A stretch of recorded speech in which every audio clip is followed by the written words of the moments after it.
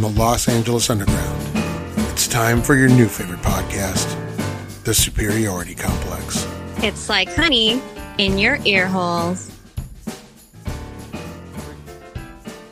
Hey, welcome back to the podcast, everybody. In a real Halloween horror story, we lost our last episode. We had a nice little episode. We recorded. We had guest stars. Patrick stopped by. Justine stopped by. It was a great show. And then so let me explain this. I've had this recording device now for about 10 years. So it's way past its shelf life for electronics. And it still records on an SD card. And no new SD cards will work on it. It has to be an older SD card. And I have one card that still works, and that card is slowly losing its, you can only record on these things so many times. Right, Jake?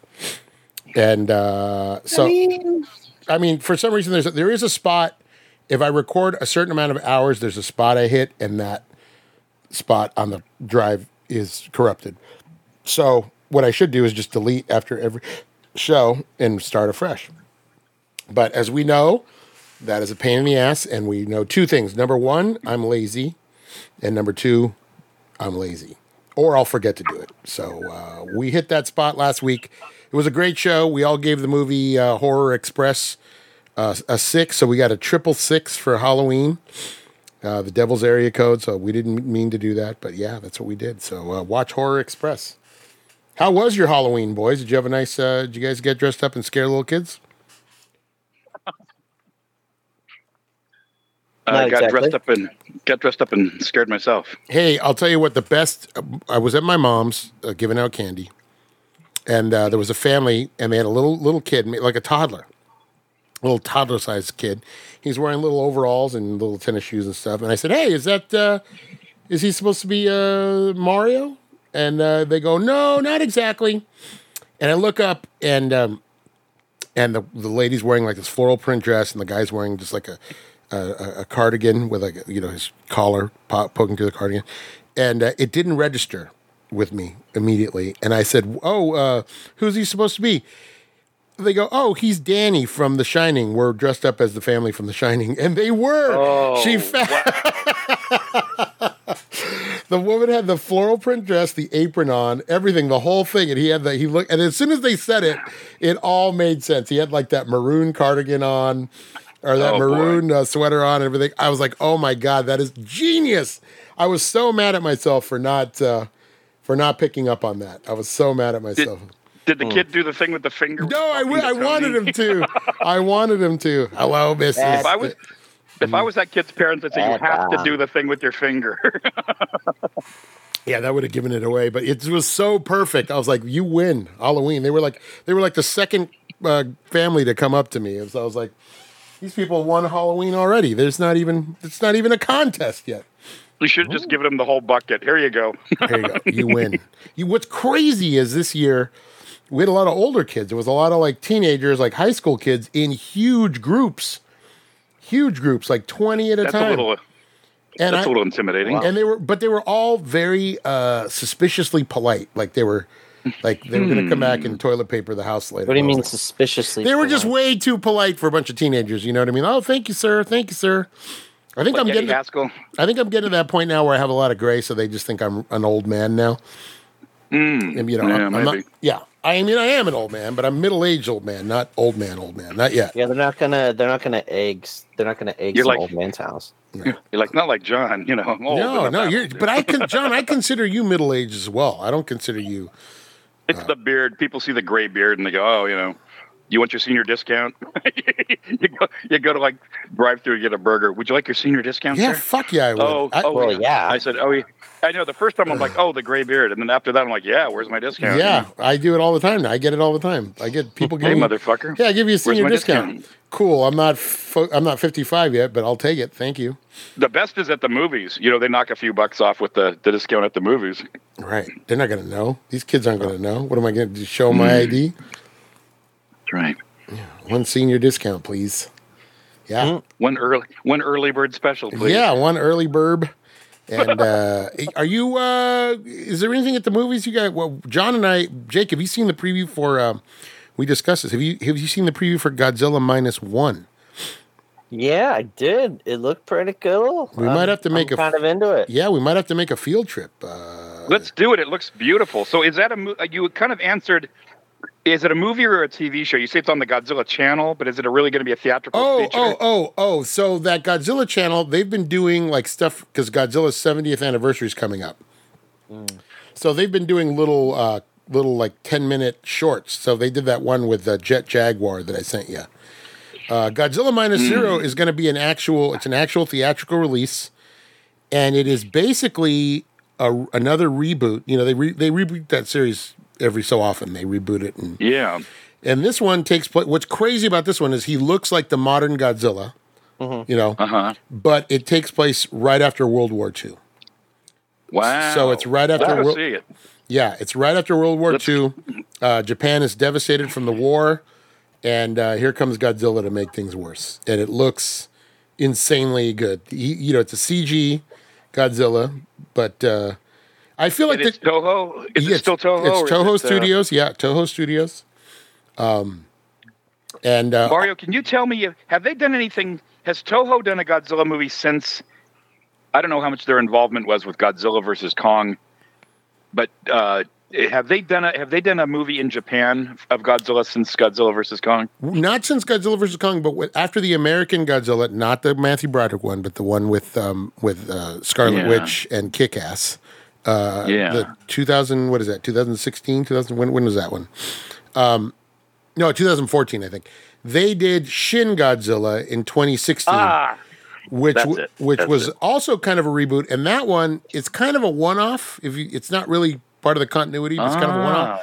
But if you get a chance to see that, watch that. That is amazing. That is really, really well done. Is that on DVD or is that strictly Netflix? It's probably on DVD by now. Yeah, I would imagine it's on DVD. And was that kind of about the meltdown after the hurricane? Exactly right. It was sort of an indictment of the Japanese government and their lack of quick response to the Fukushima disaster and et cetera, et cetera. The tsunami, right? That was the tsunami that knocked out the nuclear plant, right? Right. Yeah. Okay.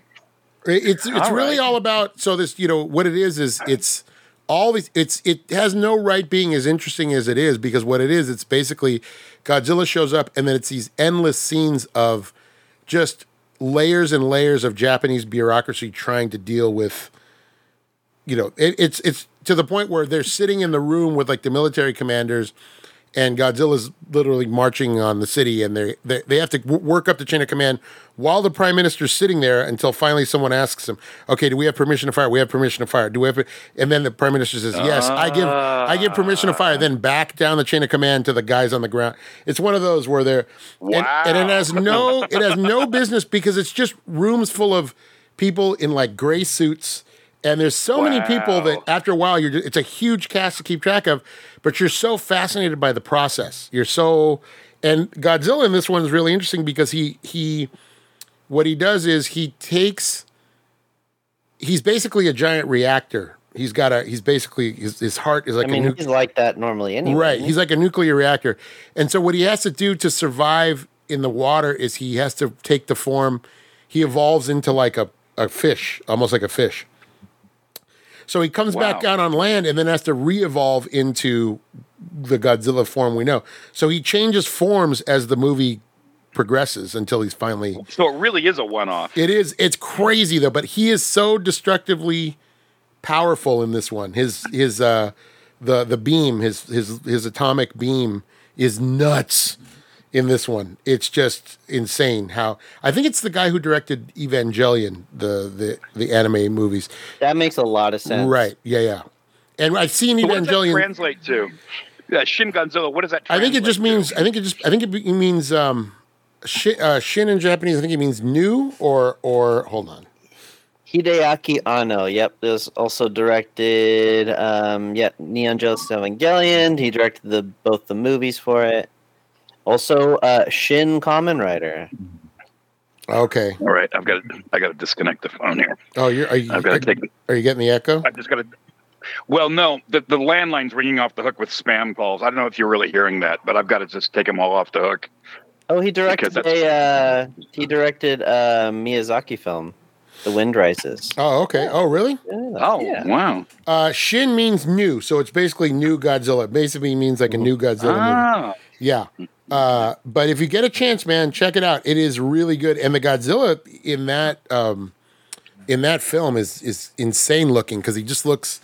He's got like open wounds where the radiation is leaking. It's crazy. He looks so alien. Yeah, it's crazy good. It's really, really good. And he's so menacing because he's just kind of mindless. He's kind of just a mindless, force of nature running through the. And the previous Godzilla -1, he's very much the same. Very much the same. Just kind of this force of nature. It's crazy because when you look at it, the clothes are very like late 40s, early 50s because it takes place in that era. But you're seeing like a modern interpretation of Godzilla. So it's like if you CGI'd a Godzilla into like the original movie, that's basically what it looks like. Yeah. So this is not part of the continuity. Those last 2 or 3 Godzilla movies. This is not part of that. No. This is new one. Yeah, this new one. Godzilla -1. No, this is a new. This is a new take on reboot. It. Mm-hmm. Okay. All right, we should go. Yeah, they do that every often. Every about 15 years, they just decide we're going to reboot it and just start over. Yeah. And because when we were kids, it got kind of silly. He became kind of a kids movie kind of a thing. Absolutely. Right. Yeah. Little kids and baby Godzilla and that whole deal. And well, they just ran. It's odd that I don't have it, but they just ran the Japanese version of the original one without Raymond Burr. Oh man, that's such a good movie. So it's somber. Such a strong movie. Yeah, somber is exactly right. I always tell people it's a different movie. Without all the exposition and Raymond Burr and cutting stuff out, it's really you hit it right on the head. It's kind of it's a thinking movie. It's something that gives you something to think about. Right. It's not just a giant monster movie. What's crazy about it is it's just really Japan. You see this film really wrestling with the national psyche of having been hit with the atomic bomb. That's really what it is. It's them trying to, it's trying to work that out. It's like almost a catharsis. And it's got serious things on its mind. They really are trying to. Yeah, you're right. They're trying to come to grips with what they just lived through. Right. I mean, when you think about it, what is that? 53? That's only about 7 years after. Right. What is that? 54. It's less than 10 years. Like I think it's 9 years. Yeah. There's that so they're still dealing with it. There's that great scene where he shows up on shore and they're trying to stop him in the tanks and everything. But then there's this one scene where there's a mom and her kid like stuck in the street. And they're just crying. They're gonna. She knows they're gonna die, and the mom's just trying to comfort the baby. And you're really like, wow, they're not gonna make it out of that. There's no way they're gonna live because Godzilla's just moving towards them. So if you watch the original, it is a different animal. It's very, very, very. It's not quite what the later Godzillas really become. No, and I always tell people if you're going to watch one, watch that one because it's just not like the rest of them, And I think it's being in black and white. I think it helps. I think it helps the mood. Absolutely, and, it feels like a newsreel. Some shots will feel like a newsreel. It's kind of like, to a lesser extent, it's like Night of the Living Dead. You get this feeling that you're watching some sort of like newsreel or home movie footage or something. Yeah, it's crazy. It's crazy how good it is, and then they really do a good job of setting it up where. These ships are disappearing and the families are desperate to find out like what happened to their families on these ships. And it's really, I just rewatched it the other day. It's really, really good. I love that movie. So yeah, it's great. And that was one they never reran without Raymond Burr. It was years before I ever saw the original. Oh, Christ. I didn't see the original till the 90s because nobody ran it. If you were in America, you were never going to see it. It was always going to be the Raymond Burr version. Right. I don't think I saw that until it was on DVD. It would have been maybe like the late 90s is the first time I saw it. And it was an eye-opener. Yeah, it's a whole different experience. How serious that movie is. It's a revelation. Yeah. But yeah, I'm excited for -0, so we're going to have to go check that out. Let's do it. Let's take a field trip. IMAX, buddy. Absolutely. If ever a movie was designed for IMAX. Right. We'll go see it at Twin Pines Mall. Now, before you came on, I was telling Jake, they are doing a special revival at special events at local theaters. They're going to run Monty Python and the Holy Grail. Oh, you guys have to go see that. I know. I was thinking Mario probably he's so fed up with people quoting it. He doesn't want to go. I don't want to go hang out with a room full of people quoting Monty Python because it's just going to be like. So get this. So they're going to do like this 2 nights only. It's going to be everywhere. I think it's going to be like 20 Hills and La Habra and everything. It's going to be kind of like a Fathom event. Now get this. They said some theaters will have a special room for the people that want to shout the lines back at the screen. Oh my God. Well, that's one way to take care of that problem. Oh, yeah. I think the problem with it is, and this is not so much you, John. This is not so much you. Oh, it's me. No. It's the people that quote it like no one else has ever seen the movie. Yeah, Those are the people that get annoying. Those are the people that are annoying. Like, yeah, I've seen it too, buddy. Yeah, I know. Everybody's seen Monty Python and the Holy Grail.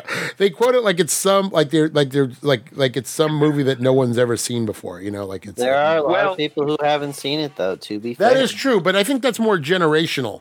Generational. Yeah, when I was a kid and Monty Python was only like 15 years old, like in the 80s, these people would quote it like no one else had ever seen it. It's like we've all seen it. We've all seen You know what it was? Originally, going way, way back, what it felt like when you ran across somebody who was who could quote it back at you, it was like a secret handshake. Right. I'm talking like back in like 79. At that point, it wasn't quite like all over the place. And if you said something, if you quoted like the French Knight or something like that, or tis but a scratch, it was almost like a secret handshake. Like, right. Oh yeah, isn't that great? Right. But now it's kind of like and especially since Spamalot, it's kind of ubiquitous. Everybody's heard of it. Everybody knows it. Backward and forward. And the other thing is, somebody quoting it is never going to do it as perfectly as the actors themselves. Right. Right. It's like Young Frankenstein. I have to remind myself of that. It's kind of fun to banter those lines back and forth, but nobody's ever going to do it as well as Marty Feldman and Gene Wilder. You just hit it on the head. I think what it is it's not just the quoting. It's usually somebody doing a bad British accent. So and doing it poorly. Exactly. If someone says werewolf, their wolf, I'm less annoyed than someone just going, a shrubbery. Like it's like no, you can't do it. Don't do it. Don't right. Don't right. Exactly. There's lines that sort of survive in a vacuum better than other lines. Right. I'm such a really funny thing. Quote something like don't quote something that everybody's quoted a million times. I feel like such an asshole when I talk about this because I feel like I'm like the gatekeeping nerd. Like, hey, don't do that, man. But it's just I just only do it if you do it right. Yeah, I fought, but for some reason the Monty Python and the Holy Grail people. I love that movie. Don't get me wrong. I love it. I love it. Yeah. The thing is, I have not seen. The thing I was thinking is, I've seen it a billion times, but I thought, well, I don't remember the last time I saw it on the big screen. It might have been the 70s. The last time I saw it on the big screen, it might have been like the last time I caught it, like at the Nuart or something, as a revival. So I thought, well, this would be different than just watching it for the billionth time on a DVD, I just want to go into one with the no shouting back at the screen, and then. Are you sure? I mean, I just think that's hilarious. If they're not just joking, it sounds like they are going to have a couple theaters where we have a special spot for the people that feel compelled to say the lines before they hear the lines. The thing I loved the best was I went to a special screening of Young Frankenstein. And everyone was very respectful. Nobody's like yelling back at the screen. It was a sold-out show at the Egyptian, and I was Mel with Brooks you. I was with you. Okay, then. So you know what I'm talking about. So you know that they were sitting behind us. Mel Brooks and Anne Bancroft and Dustin Hoffman. And Dustin Hoffman called him an asshole from the.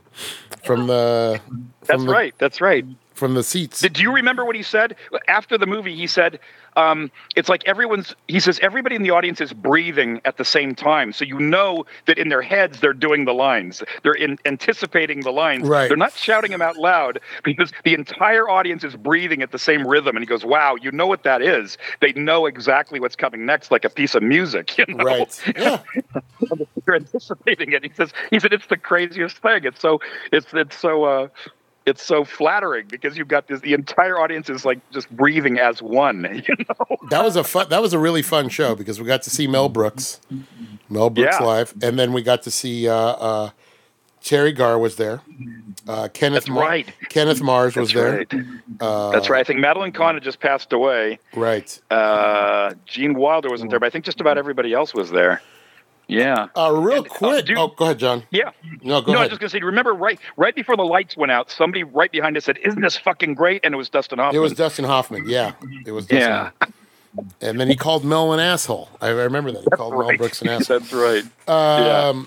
I was just going to say, speaking of Anne Bancroft, speaking of Madeline Kahn. Oh, you got to do the little thing with your mic, John. I can hear it. What do? I turn it off? I just unplug it and plug it back in. Yep. All right. How's it? Jake looks good today, man. Thanks. Isn't he better? Look at him. Freshly shorn. Yeah, I was going to say you got a low buzz cut. Mm-hmm. Love it. Yep. Did that take care of the problem? Yeah, you sound great. I was going to say, John, we were talking the other day. You called me, and we were speaking of Marlene Dietrich. I watched a movie called Rancho Notorious. Rancho Notorious. With Marlene Dietrich. And boy, oh boy, Madeline Kahn was so good doing... I watched that movie, and I had a new appreciation for Madeline Kahn in Blazing Saddles because she nailed it. She nailed it. So if you ever want to watch a double feature of weird westerns, just a couple weird, but just beautifully shot, like bright colors, early Technicolor, really, really great. Watch that and watch a movie I watched yesterday called Johnny Guitar, which I had heard a lot of, with the great Joan Crawford and her eyebrows. And boy, whoever, Nicholas Ray shot that, and the boy, there is a real emphasis on the color of everybody's eyes, even Ernest Borgnine's eyes. You can see, he's got these kind of blue-green eyes. The way they shot that movie is everybody's eyes just pop, the way they lit that movie. And it's this really crazy melodrama.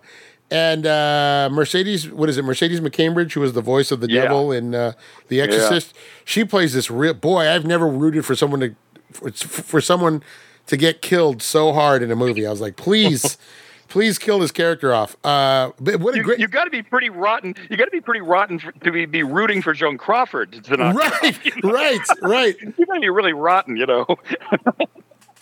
She's the bad guy, not Joan Crawford. But boy, I'll tell you what though. I'm not hugely familiar with a lot of Joan Crawford's works. Obviously, she's kind of reached this cult status because of Mommy Dearest and that. Mommy Dearest, yeah. But boy, she is a commanding presence when she's on the screen.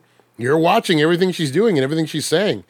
And boy, she really knows how to command that. She knows, like a lot of the stars in the 40s and 30s and 40s, she knows how to work that camera. She really does know how to. And she goes all the way back to the silent days. So by the time she's doing something like Johnny Guitar, she's been at it for like 30 years. And she learned from people like Lon Chaney how you hold the attention of the camera. And she's also one of those. She's also like Marlene Dietrich, and she knows exactly what the lighting is going to do. Right. Those people would make friends with the lighting guy and the grip and the. Those are the guys that your image is in their hands. So I know, like Joan Crawford, Barbara Stanwyck, Marlene Dietrich. They made real good friends with whoever was the lighting guy on those movies. Right.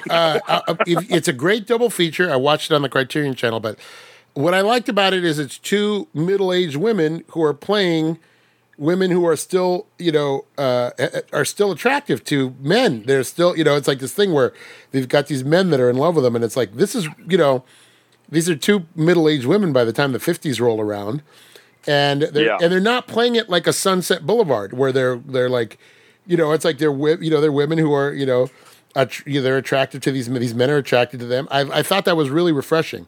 I thought it was really.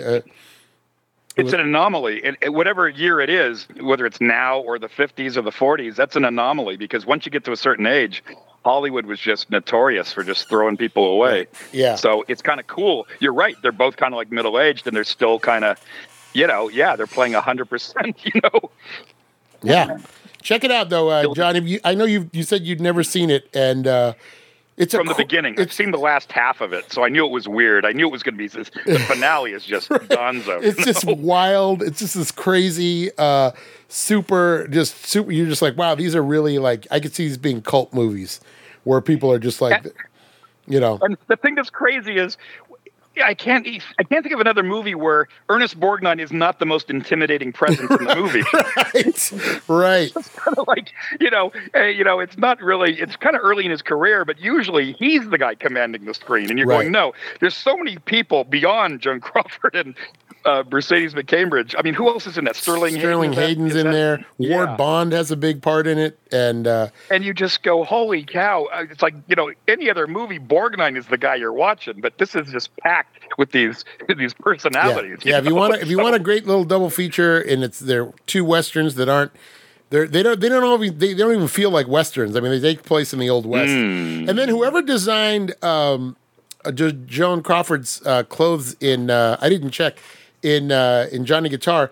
It's right out of Dick Tracy. She's wearing these like primary colors. She's wearing like bright yellow, bright red. At one point they need to escape, and she's wearing a white dress, and he goes, you're going to look like a lantern out in the dark. And she goes, well, let me go change. She comes back wearing like a bright red, like a bright red blouse. You're just like, oh, okay, well.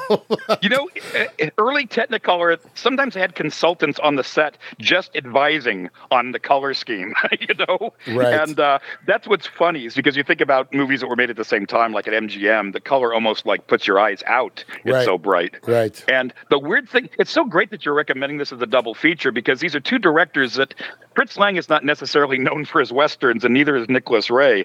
So it's like when they decided to do a western, it's really got a weird twist to it. Right. Yeah, the Fritz Lang. Fritz Lang in Rancho Notorious.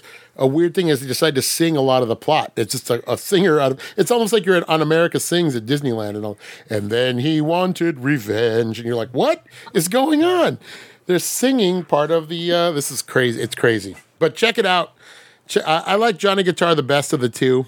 I really have a new appreciation for Joan Crawford. I'm gonna have to go back and watch some, like Mildred Pierce. Boy, wait till I tell my brother, because I think he's seen everything she ever did, going back to the silent days. Yeah. So when I tell him that Mario, and guess what, Mario, and that's the movie he's always telling me, oh, you got to see Johnny Guitar, and somehow I always just come in on like the last hour. I don't know what the setup is. It's a nutty movie. It's a goofy, nutty.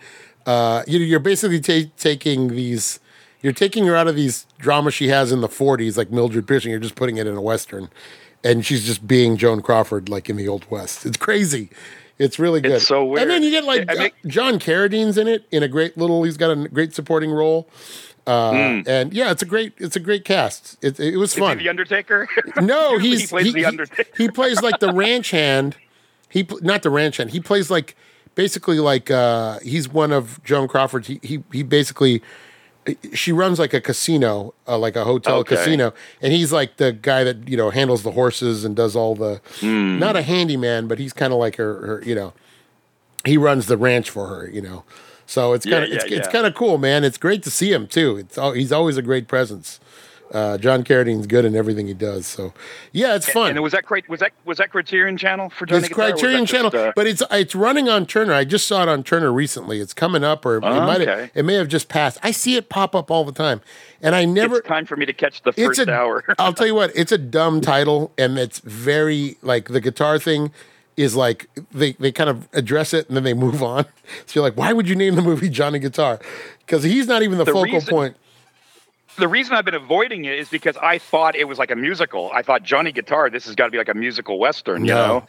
And I had, thoughts of like, I thought 50s color, Johnny Guitar, this is going to be some sort of crazy, you know who sings the title track? Frankie Lane? Miss Peggy Lee. Really? Yeah, she sings it at the end. They don't play it till the very end. They don't play it till the very end. Yeah, check it out. Johnny Guitar. It's fun. Fun Joan Crawford romp. No more, instead of saying no more wire hanger, she says no more violence or something. But yeah, it's a great movie. It's fun. It was fun. I loved it. I was like, boy, this is just... I forgot what else Nicholas Ray directed. He directed something else. He did Rebel Without a Cause. That's what it was. Oh, by the way, John, yesterday when I said there was a Republic picture and I couldn't believe they had an A-list stars, it was Johnny Guitar. I had started it. Oh, there you go. Yeah. How about that? I was thinking like I know there's some John Ford westerns that were Republic, but there you go. Right. So that was Republic. Right. Yeah. Every once in a while they called in some favors and did an A picture. I think it's like Universal. They drew up their budget and said we got enough money to do 2A pictures this year, so these are going to be our prestige pictures. What I really loved about it is the hideout. There's a hideout that the bad guys have, and it's through a waterfall. They have to go through this waterfall, and it looks like something right out of Disneyland, where you're, you know, there. It looks like it's so cool. I was like, man, I love this set. I really love and it makes no sense because they just go through the waterfall and then they're like on the other side of this. It's like, wow, you couldn't see that from outside. It's weird, but yeah, it's a great movie, man. Check it out. All right. Jake, have you played Spider-Man 2? No, I have not. You don't have great. Looks great though. I'm loving it. You don't have a PS5, do you? No. Are you still on Starfield? Not really. I kind of just, yeah. Once you kind of get into it, there's really not a whole lot else that I feel like there's not a whole lot else to do other than you don't want to build ships on your ship, or I don't know. Yeah, it just didn't. It was. I enjoyed the time I put into it, but it just didn't do it for me long term. You know? It didn't have the longevity of like a Fallout 4 or like a Skyrim. It didn't. Yeah, it didn't make me want to explore, all these planets and stuff. Yeah, okay, that's interesting. A lot of people have said, I've heard that. I've heard that Bethesda set up to support this game for years and years, but players are saying they're not sure that they can find that much to do beyond the main story. Bethesda's really great at doing like curated experiences when it comes to like the Skyrim, each of the dungeons and the side quests, but this one felt a little bit more hollow, and they just wanted to have this massive open world just to have it, I feel like if there had been more to do on some of the planets, like if there had been more cities, more colonies, more side quests when you get there, but a lot of them are just vast and empty, and then it's the same thing. You fight pirates or whatever. There's like an abandoned base. You're going to fight the pirates. That's a huge undertaking. I wouldn't expect them to be able to fully curate thousands of planets, Right. But this felt like there wasn't even as many as you get in like Skyrim. I felt like there were little towns and villages everywhere. Or in Fallout, you'd come across these little enclaves of humanity, and you don't necessarily get that in and that's only in the Boston area, right? You're exploring this one area of one city, and they were able. I think that's how like the space travel sort of, not necessarily a downfall, but didn't do Bethesda any favors, because you really can't randomly bump into a group of explorer, or you kind of can with the ships, but it's not the same effect as bumping into like a band of soldiers going off to fight a battle, or right. What I think they could have done, they would have made it more fun, and they've never done this though. Some type of vehicle while you're rolling around, while you're on the planet, while you're planet side would have helped, because a lot of times there's such if you're trying to explore a planet and like scan it and completely explore it, there are vast distances to cover, and you're just walking, and after a while the scenery is all the same. And you can't hop in your ship and then go fly a little bit and land somewhere else like you could in No Man's Sky. So that's right. I think it was a good effort on their part to try and break into the sci-fi genre. Well, Fallout's more post-apocalyptic than I would say sci-fi.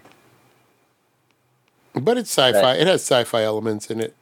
Yeah, for more like the space exploration. It's not their strong suit. That Spider-Man 2, though, man, they did a great job. They really integrated. I'm about to finish the last story. Really? Yeah, and I kind of saved it for myself. So this weekend I'm going to finish it up. But yeah, they do such a great job of integrating Miles and Peter. And it really is more Peter's story, but Miles plays a big part in it. And it's really Peter's story helps Miles come into his own, kind of. Right. And it would have made a great, I don't want to say movie, because there's so many villains and so many, but it works in a way that if you had done it as a series, like a 10-part series, it would have been like the story set itself up to be great, because they introduce Venom in a way that makes sense. They introduce. They even give hints that like Carnage will be making an appearance somewhere down the line. But bringing in the villains in a very creative way, and bringing in a villain that's never been in any of the movies was a good idea. They bring in Kraven the Hunter, and that kind of sets everything up. They did a really good job with the writing, fleshing out characters like MJ and Harry Osborn so that they don't just feel like window dressing. And then paying, give the expanded universe, not expanded, but the extended Spider-Man family, like Kurt Connors and Norman Osborn and all that. They did a really good job of integrating it, and giving Miles stuff to do that's Spider-Man, but at the same time, like in the last game when Peter would have to do these ridiculous tasks, that kind of falls on Miles now because he's a kid, so he's helping kids at his school on some of the side missions. Just do simple quests. It's really fun. It's really, really fun. And they made Spider-Man and or Peter Parker and Miles different.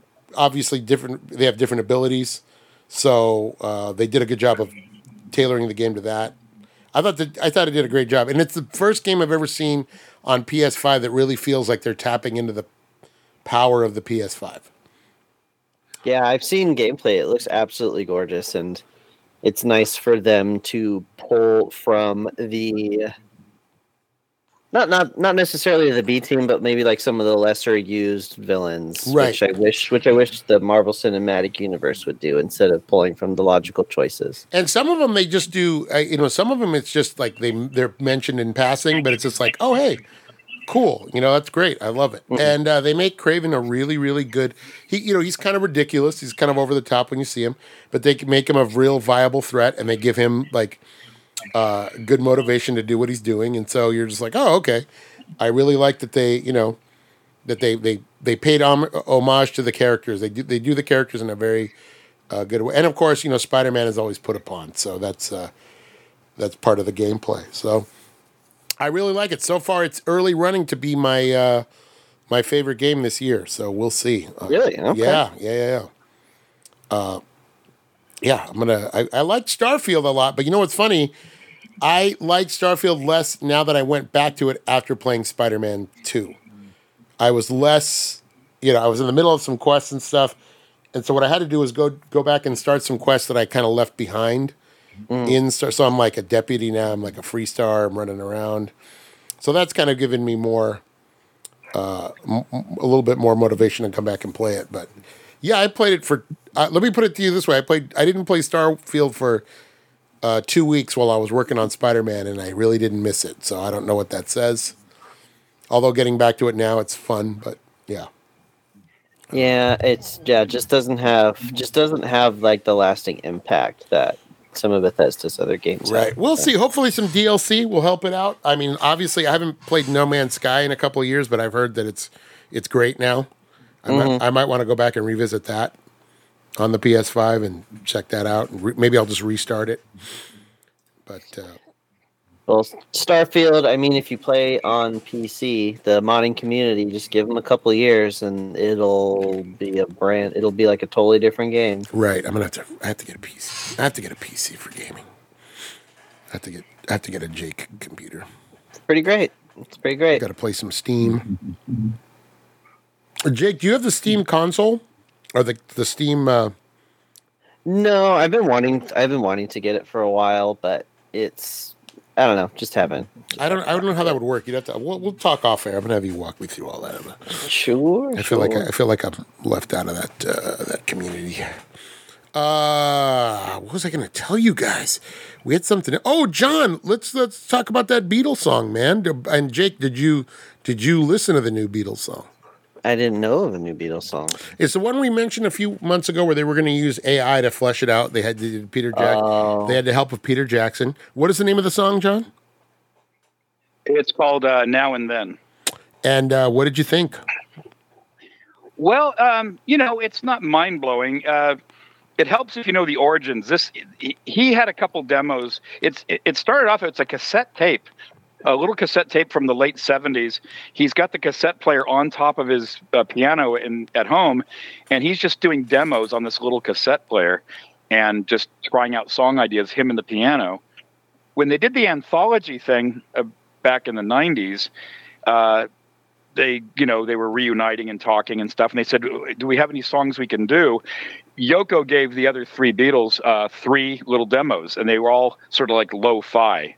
And they said, wouldn't it be fun if we could kind of clean it up a little, play over top of it, and then it would be like all three of us. They said, let's just like pretend John's on vacation. If we have to get our heads in the right space for this, pretend he's on vacation and he wants us to finish the song for him. Because really it's just him on vocals and a piano. And the two for anthology back in the 90s didn't sound bad. One was called Free as a Bird. The other one was called Real Love. And they didn't sound bad. Jeff Lynne did the production. With what technology they had in the 90s, they tried to clean up the tape, push his vocals toward the top. And then they all came up with new stuff. Ringo did new drums. George did a guitar part. Paul played bass and sang harmonies. And it sounded pretty good. The finished product wasn't too bad. And then they did one called Real Love. And then there was a third one called Now and Then. And it was so unfinished, they didn't think they could do it justice. They just could not clean up the sound. So what happened was McCartney's been pushing for them to finish it. He says the technology now, with what they did with Peter Jackson did this stuff for the Get Back movie, where they took the Let It Be tapes, and they were able to clean it up. And I guess they used AI on some of it. And so they said, maybe we could do this with Now and Then, where we could what it was is people got kind of scared. They said, oh, my God, are you going to tell AI to sing like John Lennon? They said, no. We're just going to use AI to separate his voice from the piano, because the part of the problem with the demo tape is you can't always make out his voice because the piano is right there under the cassette player. So they said, we can tell it to separate the vocals from the piano, push his vocals further up in the mix. Now we can play behind him and around him like we couldn't in the 90s. We just couldn't clean it up to where we could release it, And so anyway, this is kind of a long explanation, but that's what they did. So they just released it about a week ago. And, it's nice to hear all three of them again. It's a nice little melody. It's not groundbreaking or mind-blowing, but it's a nice little haunting melody, and John's voice is always great, and now it's pushed up in the mix, and Paul added some bass and some harmonies, and they still had some guitar from George. George is no longer with us, but they still had some guitar from when they were trying to work on it back in the 90s, But that was a little tough to push up in the mix. So Paul said, you know what I'm going to do? I'm going to play some lead guitar, but I'm going to do it exactly like George would. He says, I know what he played on this, and I also know the way George thought when he played guitar, just from being working with him for 10 years, And so he does this great sort of homage. He's kind of playing guitar in the George style. Oh, nice. It kind of sweetens it. And then Ringo just, Ringo's always great because all he has to do is hear it once, and he knows exactly what to do. When the Beatles broke up, they all said the same thing. What we miss is that Ringo knew exactly when to come in and when to sort of back off. He's not trying to be Keith Moon or John Bonham. He knew exactly how to play what was just right for that particular song. So, sure. Long story short, it's out, and some people dig it, and some people said, well, you should have just left it in the vaults. But they're billing it as the last Beatles song. They said, there's nothing else in the vault that we can finish, which is part of the reason Paul wanted to do it. He said, well, Ringo and I are still alive. Let's finish this thing that we couldn't finish in the 90s, And so they're billing it as, it's the last Beatles song, but that's a hell of a lot. That's a hell of a thing to live up to. All the press is, buy it tomorrow. It's the last Beatles song. And then, you hear it, and it's this nice little innocuous, unassuming song, but it does have a very beautiful, haunting melody. So it's kind of nice. It's kind of nice to have it, Sure. What would you say, where would you put it in the, in your pantheon of Beatles? Is it in the top, the middle, or the bottom? It's the middle. You know what? I'll tell you what it is. It belongs with the other two, Free as a Bird and Real Love. I think the British press were kind of tongue-in-cheek. They called it the Threedles. Where they put those out with the anthology, they said, okay, it isn't exactly the Beatles. We'll call it the Threedles. They're kind of being funny. Right. And that's where I would put it. It's not really these are, because these are things that John wrote and demoed after the Beatles broke up. Sure. So they don't quite fit into the Beatles. It's the Beatles, but it's post Beatles. It's a curiosity. So I would say it belongs with the other two, and it's somewhere in the middle. I always thought "Free as a Bird" was a pretty strong song. It was the one that was the most finished, the one that they did the most with, and I always thought that wasn't bad. It sounds a little like ELO because it's Jeff Lynne producing. Right. Jeff Lynne's a huge Beatle fan, but everything ends up sort of sounding like it's filtered through ELO, Right. Even when he produced Tom Petty or the Traveling Wilburys, you always feel like this is great, but it's got that sort of like ELO vibe, which doesn't bother me. I love ELO.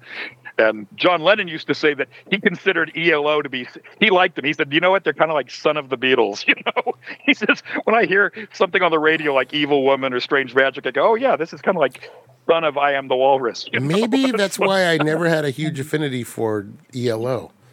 Probably. Maybe that's where it comes from. Right, because he makes no bones about it. He said, I want to sound like mid-period Beatles. His favorite period, I think, was Strawberry Fields, Sgt. Pepper, Day in the Life. And he said, he made no apologies. He says, my idea for ELO was to take that sort of Sgt. Pepper vibe and run with it, with the strings, because that's when the Beatles started really employing strings and orchestras. And he says, I'm going to take this to the next logical conclusion. So people like Lennon said, oh yeah, this is kind of like he's kind of picking up the torch and running with it. He kind of was amused. He said, oh, that's interesting. This is like, Beatles Mach 2 or something, What about? So there you have it. What's the song that I don't like? It's in Guardians of the Galaxy. All of them. What's the one I really don't like? It's in Guardians 2. It's the credit. What is it? Mr. Blue Sky. Oh God.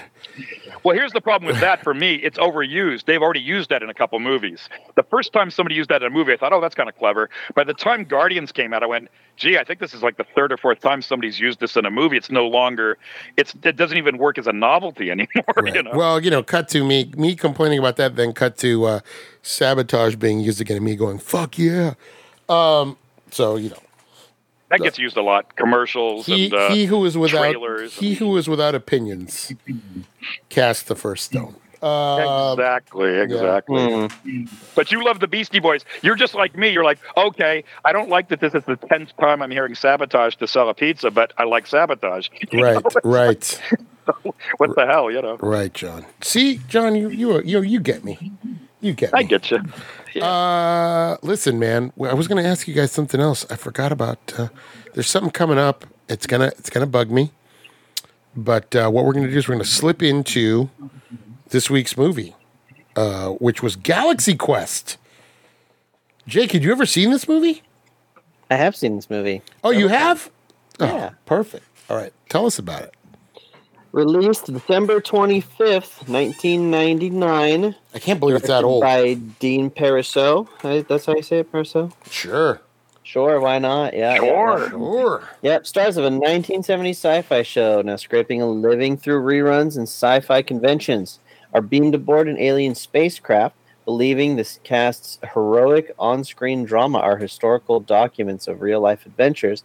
The band of aliens turn to the alien celebrities for help in their quest to overcome the oppressive regime in their solar system.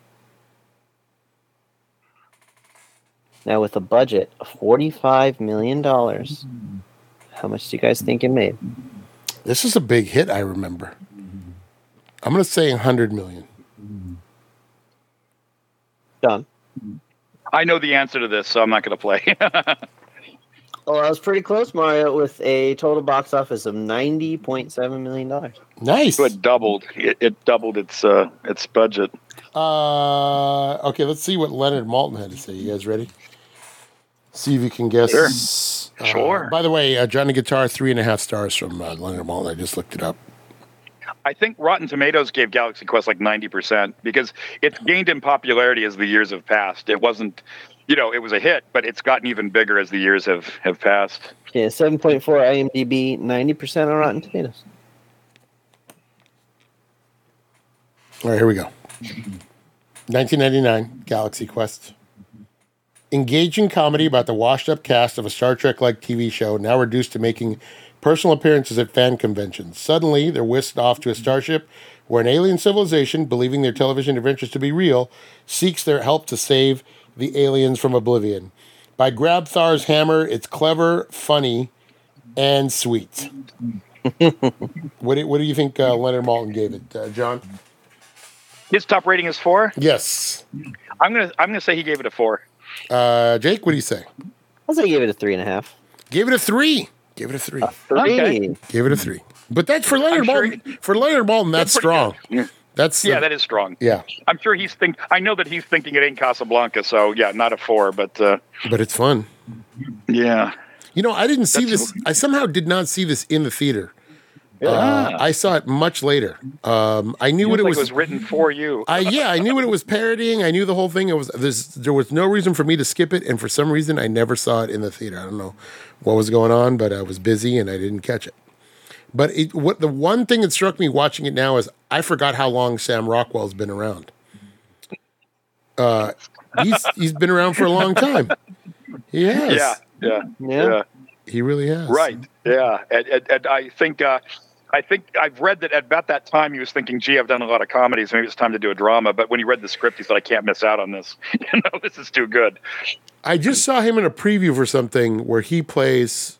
It's one of those things where like kind of Romancing the Stone, where like a book comes to life. Oh yeah. I just saw him in a preview for that. I forgot what it's called. It's but it's also got Henry Cavill in it. And it's the guy that did Kingsman, right? Is it like the director or the writer? Yeah. Right. Yeah. I just saw. Sam Rockwell is kind of under the radar, but I'll go see a movie just because Sam Rockwell's in it. He's done some really good stuff, and he's a guy that always does, in the tradition of all the great character actors, he can slip into a lead once in a while. A lot of times he ends up playing the villain or just some unlikable asshole, and he always kills it. He always kills it. I was thinking, wasn't he a bad guy in one of the early Iron Man movies? Yeah, he was. Or was he just? He was. Yeah, he was. What's his name? He was the weapons. The weapons guy. The rival weapons dealer. Is that the first one, or is it's that the Iron Man one? 2? Iron Man 2. Okay. Yeah, I thought even that could have been just like I'm walking through it, and he just completely committed to that. Right. He's even good at he shows up for like 5 minutes in Cowboys and Aliens, and you're like, wow, he's really working it. He's doing his Sam Rockwell magic. He was also the bad guy in, I think, the first Charlie's Angels with with Cameron Diaz and Lucy Liu and Drew Barrymore. That first one was fun. I liked that first one. I don't care what anyone says. It was fun, I love Lucy Liu. Why doesn't Lucy Liu make movies anymore? Because she did 20 years of Elementary. She was on that show Elementary forever. So that lasted. I didn't know that just kept on going. Yeah, I think it was like 7 years or so, something like that. That's great. It ran a long time. That's really cool. I was under the impression that wasn't around very long. No, it was on for a while. It was on for a few And was seasons. she playing Watson? She was playing the Dr. Watson role. I never watched an episode of it, but I have a real problem with network shows. Just the way they're done. Yeah. Just the way they're done. Oh yeah. Not to sound like a snob. Right. Since I've already shit on people who love Monty Python unironically and unabashedly and just love it and want to have fun with it, I shit all over those people. I shit all over Beatles fans. Yeah. I have to watch it. I have to watch it just like you because sometimes I find myself. I'm like, why am I casting a stone? This is me. Right. I don't understand I don't understand myself. I get mad at myself going, don't be an asshole. But also at the same time, don't quote those lines to me. You're doing it wrong. Yeah. Well, what it tells me is, physician, heal thyself. Right. I try to catch myself the next time I want to quote, the right. The animator keeling over at the drawing board. It's like, no. What tells me is goose-stepping morons like you should try reading books instead of burning. Exactly. Anyway, Jake, when were you first exposed, for lack of a better word, to Galaxy Quest? Oh God, I don't remember specifically. It was when I was a kid. I think it was on TV, and ended up watching it and really enjoyed it. A really great cast. Yes. We're watching it now. Oh my God, Sigourney Weaver. We got Alan Rickman, and just Rainn Wilson. Even right. I didn't know he was in this movie, and I looked. I'm like, So bright. Yeah, very small role. Very small role, but he's in there. Yeah. But yeah, it's just a lot of fun and has a lot of heart. You can definitely tell the writers had a love for Star Trek when you're watching this movie. Yeah, you know what's great is it parodies Star Trek, but at the same time you can tell they love Star Trek. They're not in a very loving way, not in like mean. Not in a mean way. Yeah. What does Mel Brooks always say? The best parodies come from a place of love. He says, this was not a mean-spirited film. And he says, the best parodies come from you loving the thing that you're sending up. You know it inside out, and you find all the things you love about it. So that's where this could have gone off the rails if it was somebody making fun of it, for the sake of being mean-spirited, And Jake, when you brought up the cast, people forget that Sigourney Weaver can do comedy and be funny. Oh my gosh, she's absolutely hilarious. She's really good. Because you get her in stuff like Aliens and stuff like that, and you're like, oh yeah, she's kind of a badass. But then you watch her in something like this, or you watch her in something like Working Girl, which we didn't watch, and you're like, oh my god, she's totally, I hate this woman, right? But she can play all these different roles, and then she just plays this total airhead, and you're like, oh, this is great. She can really pull it off. That's acting.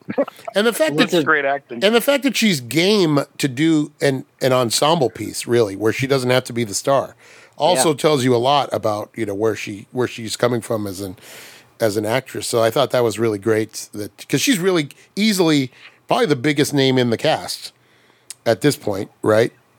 99, yeah, I think so. Right, Tim Allen has like a lot of smaller roles. Sure.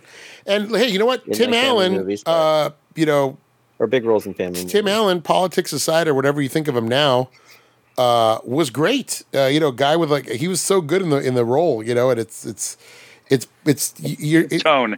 Yeah, he had the right. You're right, John. Just hit the perfect notes. Yeah. Right. And when he needs to be emotional and needs to be, he sells it. He's a good enough actor. You forget. You're like, oh, Tim Allen can actually act. Yeah. It's true. And Tony Shalhoub is so good. I love that he's just. I love that he just loves every minute of it. He's just like he's just going with it. This is my life now.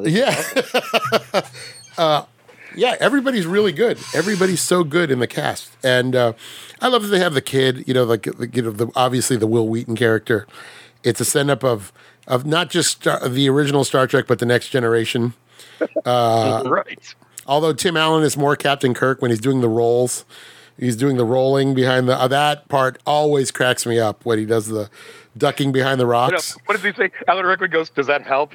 Oh. Yeah, it does. Let's not forget Alan Rickman, another great actor at the time. Christ. Really tease up a lot of Tim Allen's bits. It's really right. Great straight man. Really good straight man.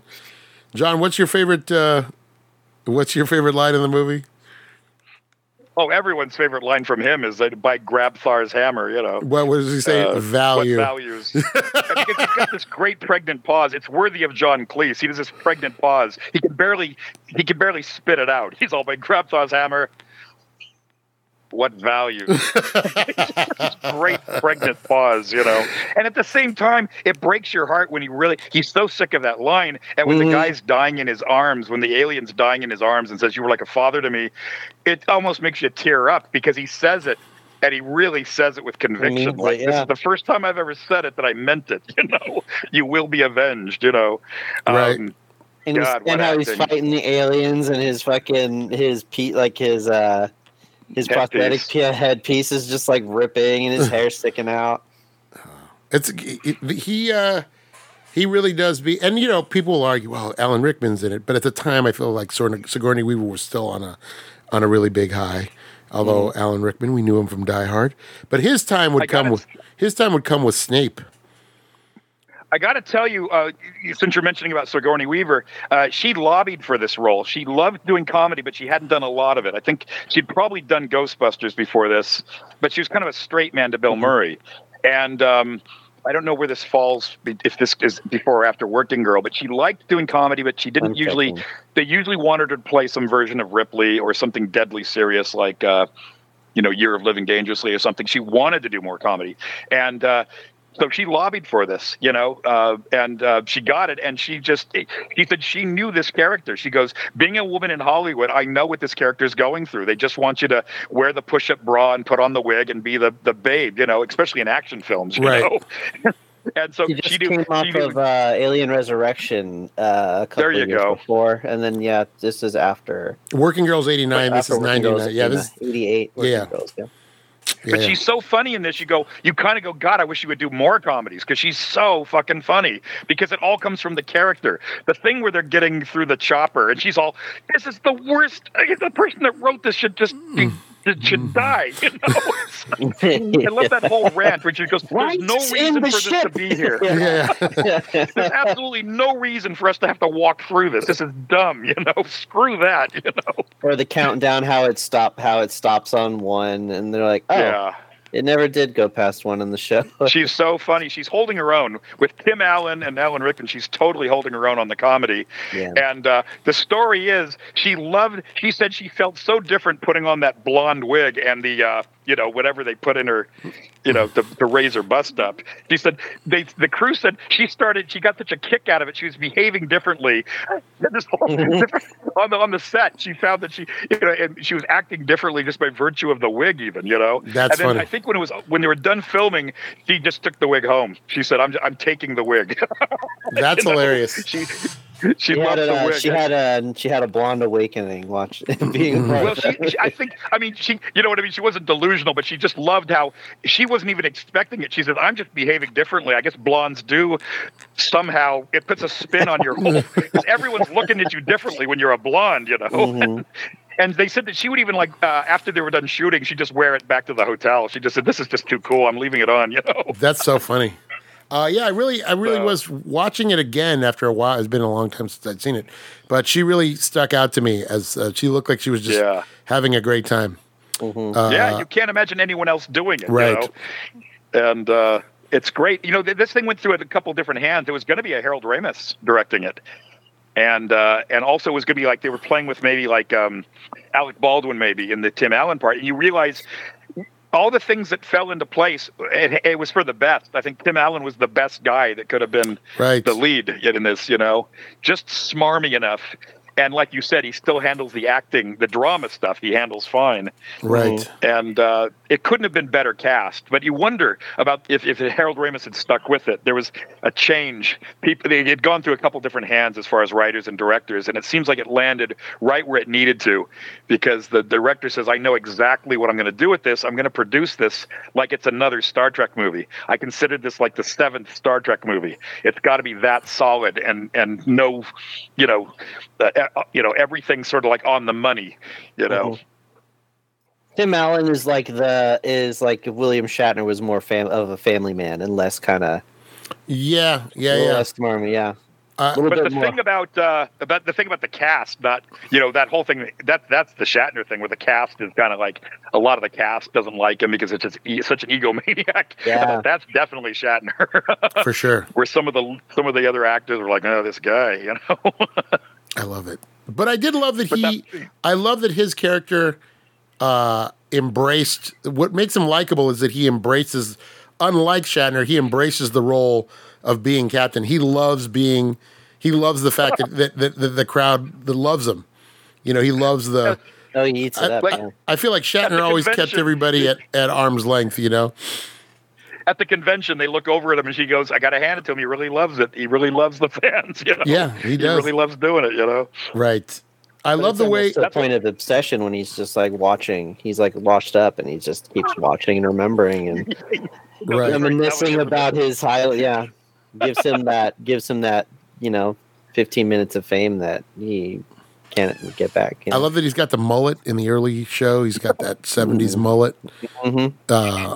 Yeah, they did a great job nailing. And even when they go, even the stuff they do on the planet with the little creatures, those little baby creatures, that's hilarious. Oh my God. And then the rock monster. Yeah, he's fighting the rock monster, and They're naming all the plot points at him. Can you make a weapon from your resources? And they're going through the plots of like every Star Trek episode.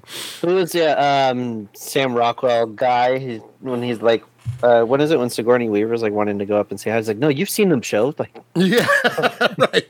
Haven't you am seen? I the guy that gets it because I stay behind, or am I the guy that gets it because I go on the planet? Yeah. He goes, I don't have a last name. And she's all, sure you do. What is it? I don't have a last name. I'm going to die. So funny. Yeah. Ensign Expendable, yeah. Right. Ugh. Sam, You know what she said? She caught something I didn't even realize. The second time when I watched it this time, I thought about this. She said, if you watch this, it's almost like Wizard of Oz. We all sort of like draw traits from the characters we're playing. Like I have to finally, like the engineer finally has to behave like an engineer, and the guy flying the spaceship has to kind of just be that guy. And definitely Tim Allen, you know, he has to have like, he's the leader. He has to kind of like rally them. There's so many scenes where he's all, come on, I know you can do it. You know, great job, you know, and he has to kind of become the captain, you know. Right. And also, what a great little, I love the scene where he has to, you know, they do the switch with the communicators and you kind of forget about it. And then they have to call on the nerds to like, look, we're you know, like the nerds have to come in and bail them out, you know, and they have, it's just encyclopedic knowledge.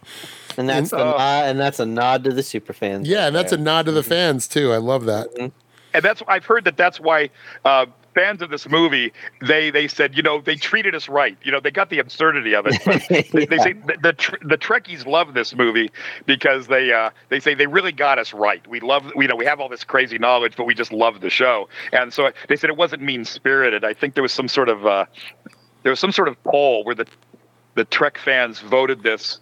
I think they voted it like 7th best Star Trek movie. That's funny. That's hilarious. That's so funny. I love the scene where they kind of parody the Star Trek movies where they're leaving space dock and he does that whole thing where he runs it into the side of where they scrape against it. It's like somebody keyed the side of the space. Yeah. Oh, yeah. It's like we always talk about that in Star Trek: The Motion Picture. It's that 20-minute sequence of all these money shots of the Enterprise because it was the first time it was on the big screen. But watching it now, you're like, gee, we get it. We get it. It's the Enterprise. I got it. Yeah. Enterprise got it. Yeah. Right. Yeah. Beam up the it turned inside out, the little pig monster. Oh God, what a great scene! Where he's all, I hear you. I hear what you said, inside out and exploding. Like I heard that. I don't want to do it. I'd rather stay here with the rock monster. You know? What a great! It was. I do love this movie. It's a great parody, and obviously great love for the source material. Lots of. If you're a Star Trek fan, you'll catch a lot of it. But yeah, great cast, a great ensemble cast. Everybody's funny. Everybody has their moment to shine, like John said. Who is your favorite character, Jake? Oh God, I think I really like Alan Rickman's character. Yeah. Just so fed up with it, and even in the face of everything becoming real, he's just, we have to do this, really? And then he finally. I love how petty he is, though. Too. He's also still petty, so he's like trying to rub Tim Allen's face in it every turn, even when they're in danger, and you realize he's still trying to take. He's still trying to. He says it's always about you, isn't it? It's always about you. I see you managed to take your shirt off. You know, right? You know, it's like right, beautiful. Even when the aliens have him, he's like, oh, he made it all about him again. He's not even worried about him. He's like, oh, yeah, I love it. Yeah. So disdainful. I love the whole thing at the beginning where I did Richard III, and they're like, yes, we know. You know, it's so just disdain is the word. He's not an actor, he's an actor. Yeah, that's right. Yeah. And there's even a sign where there's a scene where he goes, see, this is always what was the problem was you don't do the work, you know, the acting work, you know. He's all Tim Allen just shrugs something off. He says, see, you're always lazy. You never did the work, you know. He took the role serious. I wonder what the original Trek cast thought about this movie. They had to know. I have heard that they dug it. I didn't see the specifics. I read that the fans really love it, but I've heard that some people involved. I don't know about the cast, but I've heard that people involved with Trek thought it was right on the money. You know. That's yeah. And you'd think that they would. Somebody like DeForest Kelly or any of those guys. You'd think that this has got to ring true to all those guys. Apparently, both Shatner and Nimoy loved the movie and thought it was a riot. Well, there you go. You'd be kind of disappointed if they didn't love it because it's not mean spirited and it sort of nails all the beats. The rolling. That's still my favorite. The rolling. And the great thing is what Tim Allen didn't do. They're not doing impressions of the people on Star Trek. They're not. It's not a one for one. It's not a one for one. No. It's just that wouldn't have worked. Right. No, the characters are inspired by, but it's still kind of their own thing. Which I'm sure nice. Somebody said, "Don't do Shatner," like on the first day. Just don't resist the temptation to just all full out do Shatner, like a Kevin Pollak impression or something. Right. Yeah. Love it. All right, let's rank it. Galaxy Quest. Oh, Jake's gone. Bye, Jake. We'll never know what Jake knows. Oh, the world will never know. John, you know what's crazy is when Jake dropped off, your screen opened up into like widescreen, so I can see that window. You got a nice window there. You got some beautiful light. Oh, there's Jake. He's back. Jake, what do you rank Galaxy Quest, man? I give it 8.5. 8.5. Wow, great score. John, what do you give it Galaxy Quest there? I give it a 9.5, and I don't even know why I'm not giving it a 10. It's a perfect comedy with one. There's not a bum note in the whole movie. There's not a moment that misses in the whole movie. So 9.5 for sure. All right, I'm going to give it an 8. An 8. 8. Ocho. Great. I like this better every time I see it.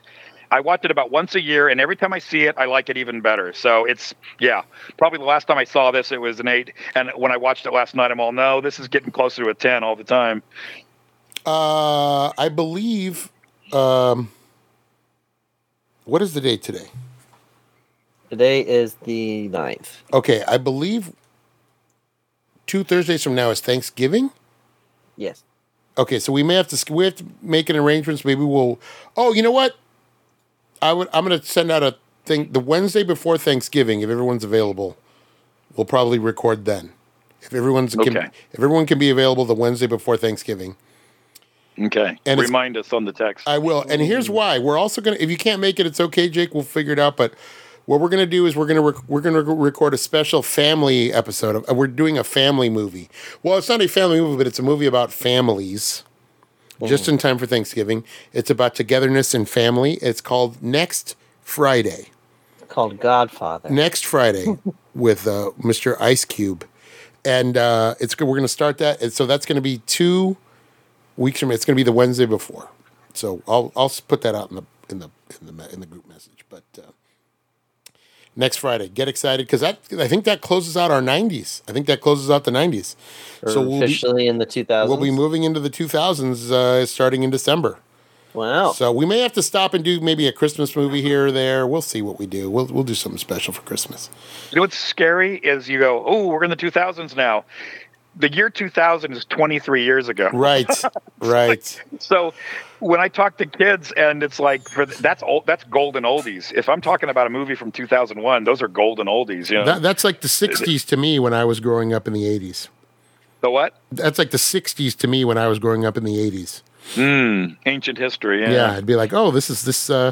Oh yeah, you're talking about let's see, something from like early 2000s. Oh yeah, that's like I don't know, pick a movie from 2001, and it would be like Cool Hand Luke to me when I was like in high school. That's crazy. Right. Yeah. And for an older person, it's weird to get your head around that. That you mentioned Nirvana, and you might as well be saying Al Jolson. They're like, what? Oh, you mean the kid in the pool with the dollar? Yeah, okay. I always trip out when I think of my parents, and I would, they would talk about like Buddy Holly or Elvis or something like that, and I'm like, oh yeah, that's like the Beastie Boys were to me. That's what's nuts. That's what's crazy to me when I think about it that way. It's like, oh yeah, this is 30 years ago now. Yeah, 40. Yeah, crazy. I know. Time marches on. Great song by Louis Jordan. Time marches on. Time marches on. The old get cold. What? I don't think I've heard. I don't think I've heard that one. It's a Louis Jordan, and they're kind of doing like an island. It's like an island rhythm. Ah, The old get cold, and the cold. I forgot how it goes. Time marches. Sounds like a blues. Man, okay, what a great show this week. We talked a little bit. We talked about the Beatles. We talked about Godzilla. We talked about Nicholas Ray. By the way, I was reading. I told you that Leonard Maltin gave the Johnny Guitar 4 stars. He also described it as a kink fest, or the kinkiest Western is what he called it. So make sure you watch it. Yeah. Oh, there's definitely some repressed issues with Mercedes McCambridge's character. There's some repression there. So we'll. When you think about Nicholas Ray movies, right? When you think about something like what is it, in a lonely place, right? Or Rebel Without a Cause, he tends to do dark places in the human soul, So yeah, whenever I see pictures of Johnny Guitar, I go, I'm sure he went to some dark places with this. You watch it. It's a mind. It's a trip. It's fun. Anyway, well, hey, we'll be back in a couple of weeks. Happy. If we don't. No, I'm not gonna say happy Thanksgiving. We'll talk to you guys before Thanksgiving. But John and Patrick is John. I almost said, oh, Patrick. There you are. Wow, he's not even here. John and Jake are ready to just wish you a happy day. Jake has to go to work, so you got to go to work today, Jake? Yep. I do. Okay. That was a twisteroo. He was calling me Patrick. Jake. Usually he gets Jake and Patrick mixed up. Jake and John and Patrick and Justine. Are you sure you're really there? And Brent. I don't know. I'm tired now. It's my first day off in weeks. But it was great. It was great to see you guys, and have a great guys. We'll see you in a couple of weeks again. Thank you for your patience these last couple of weeks. Things have been. It's kind of. We're just trying to get the show in anytime we can because we want to keep doing it. It's a lot of fun. So just bear with us till we get back on a regular schedule. But for now, it's every 2 weeks, and we will see you again in a couple of weeks. For Jake, for John, for myself, we say this transmission ends now.